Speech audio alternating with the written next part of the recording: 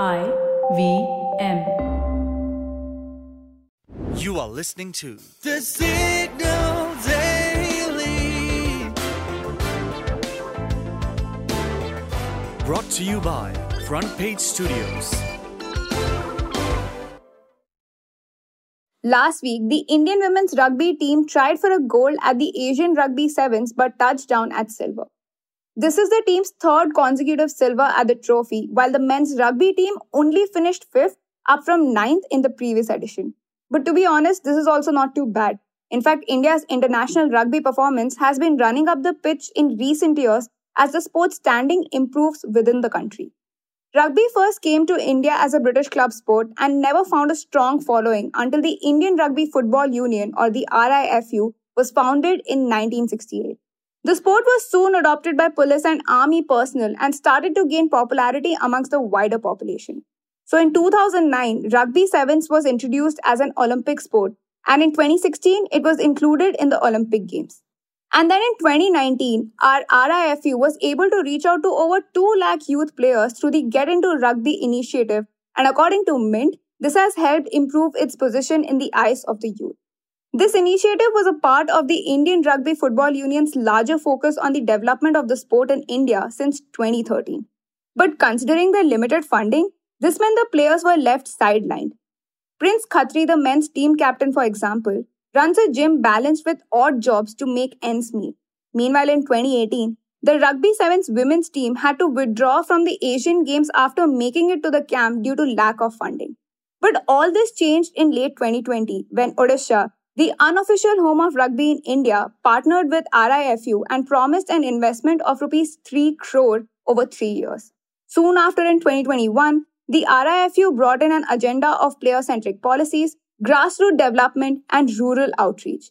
Players started to receive professional fees along with stipends and bonuses, and since most of them came from impoverished backgrounds, this meant that for the first time they could make a career out of it.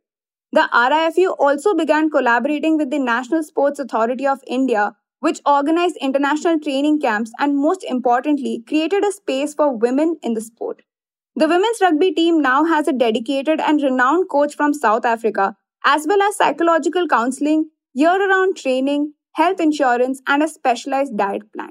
And of course, they have more than proven their worth by pulling up the sport both domestically and internationally, being consistently ranked within the top 7 to 8 teams globally, and by bringing international sponsors to Indian rugby for the first time.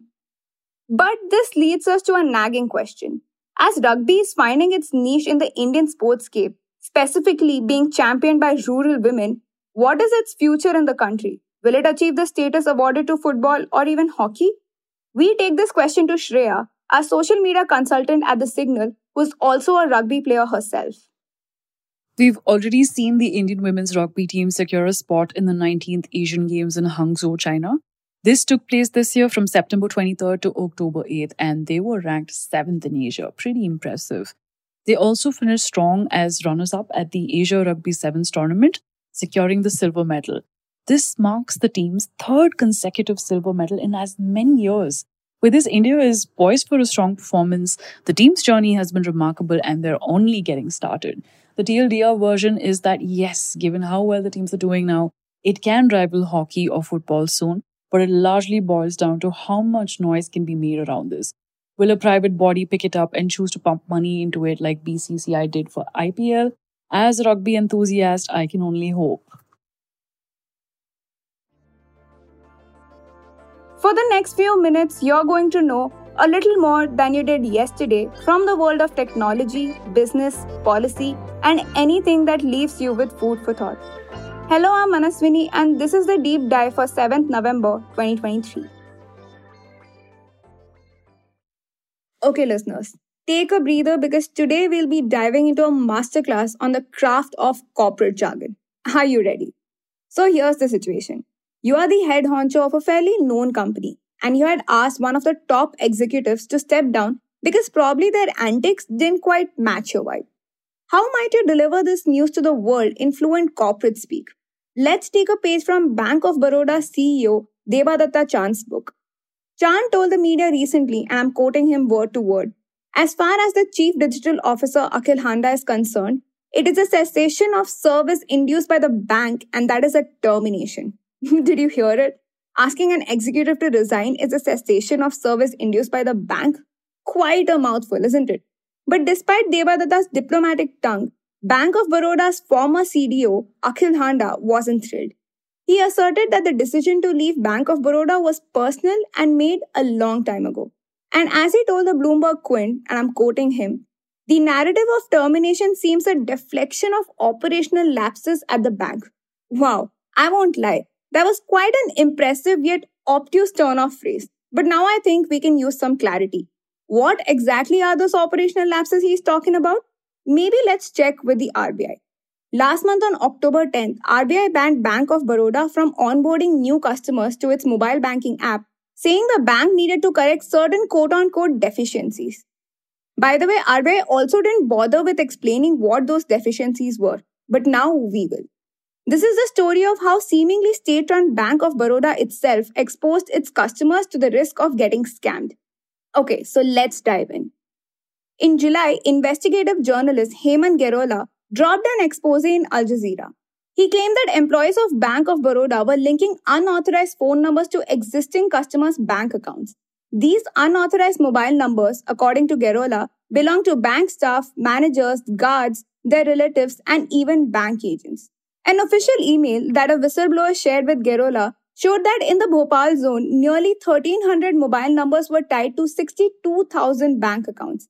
This is on average 47 accounts connected to a single number, despite the rule saying that one number can't be linked to more than 10 accounts, and the accounts have to be from the same family.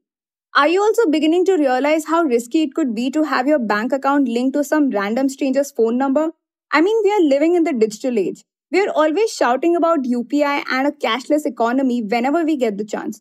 So this isn't exactly complicated maths. If some stranger's phone number gets access to your bank account, then they can do so many things. Change your online banking passwords, order new ATM cards, even wipe your account clean. And for nobody's surprise, that's exactly what happened. Gerola dropped another expose last month.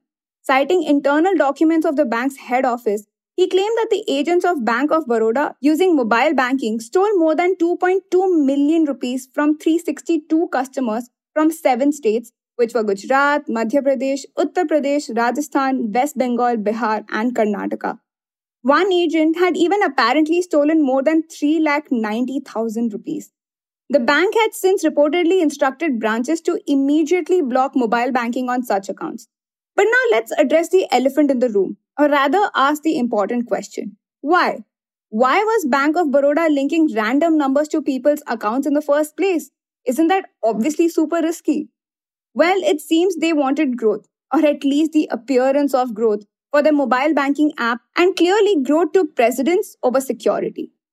2 whistleblowers who work at the bank told Gerola that branches were allegedly being pressured to get as many customers as possible onto the mobile banking app called BOB World. And this pressure allegedly came from higher-ups, including the zonal office and headquarters. So employees resorted to shady tactics like linking strangers' telephone numbers to accounts that were not already linked with any numbers. And that in turn helped jack up registrations on the app, but customers remained in dark about this activity the entire time. Once it all came to light, the bank apparently tried to cover its tracks. An employee told Gerola that they were first pushed to get tons of app registrations, and now they were being told to create paperwork showing customers had actually requested to register themselves.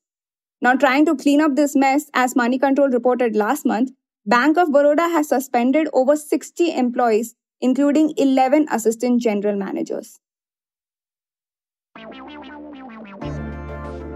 If you like listening to The Signal daily, please show us some support. Rate and review us on Apple Podcasts and Spotify. We'd love to hear what you have to say about this podcast. So feel free to shoot an email at hello@thesignal.co. The Signal Daily is produced in association with IBM.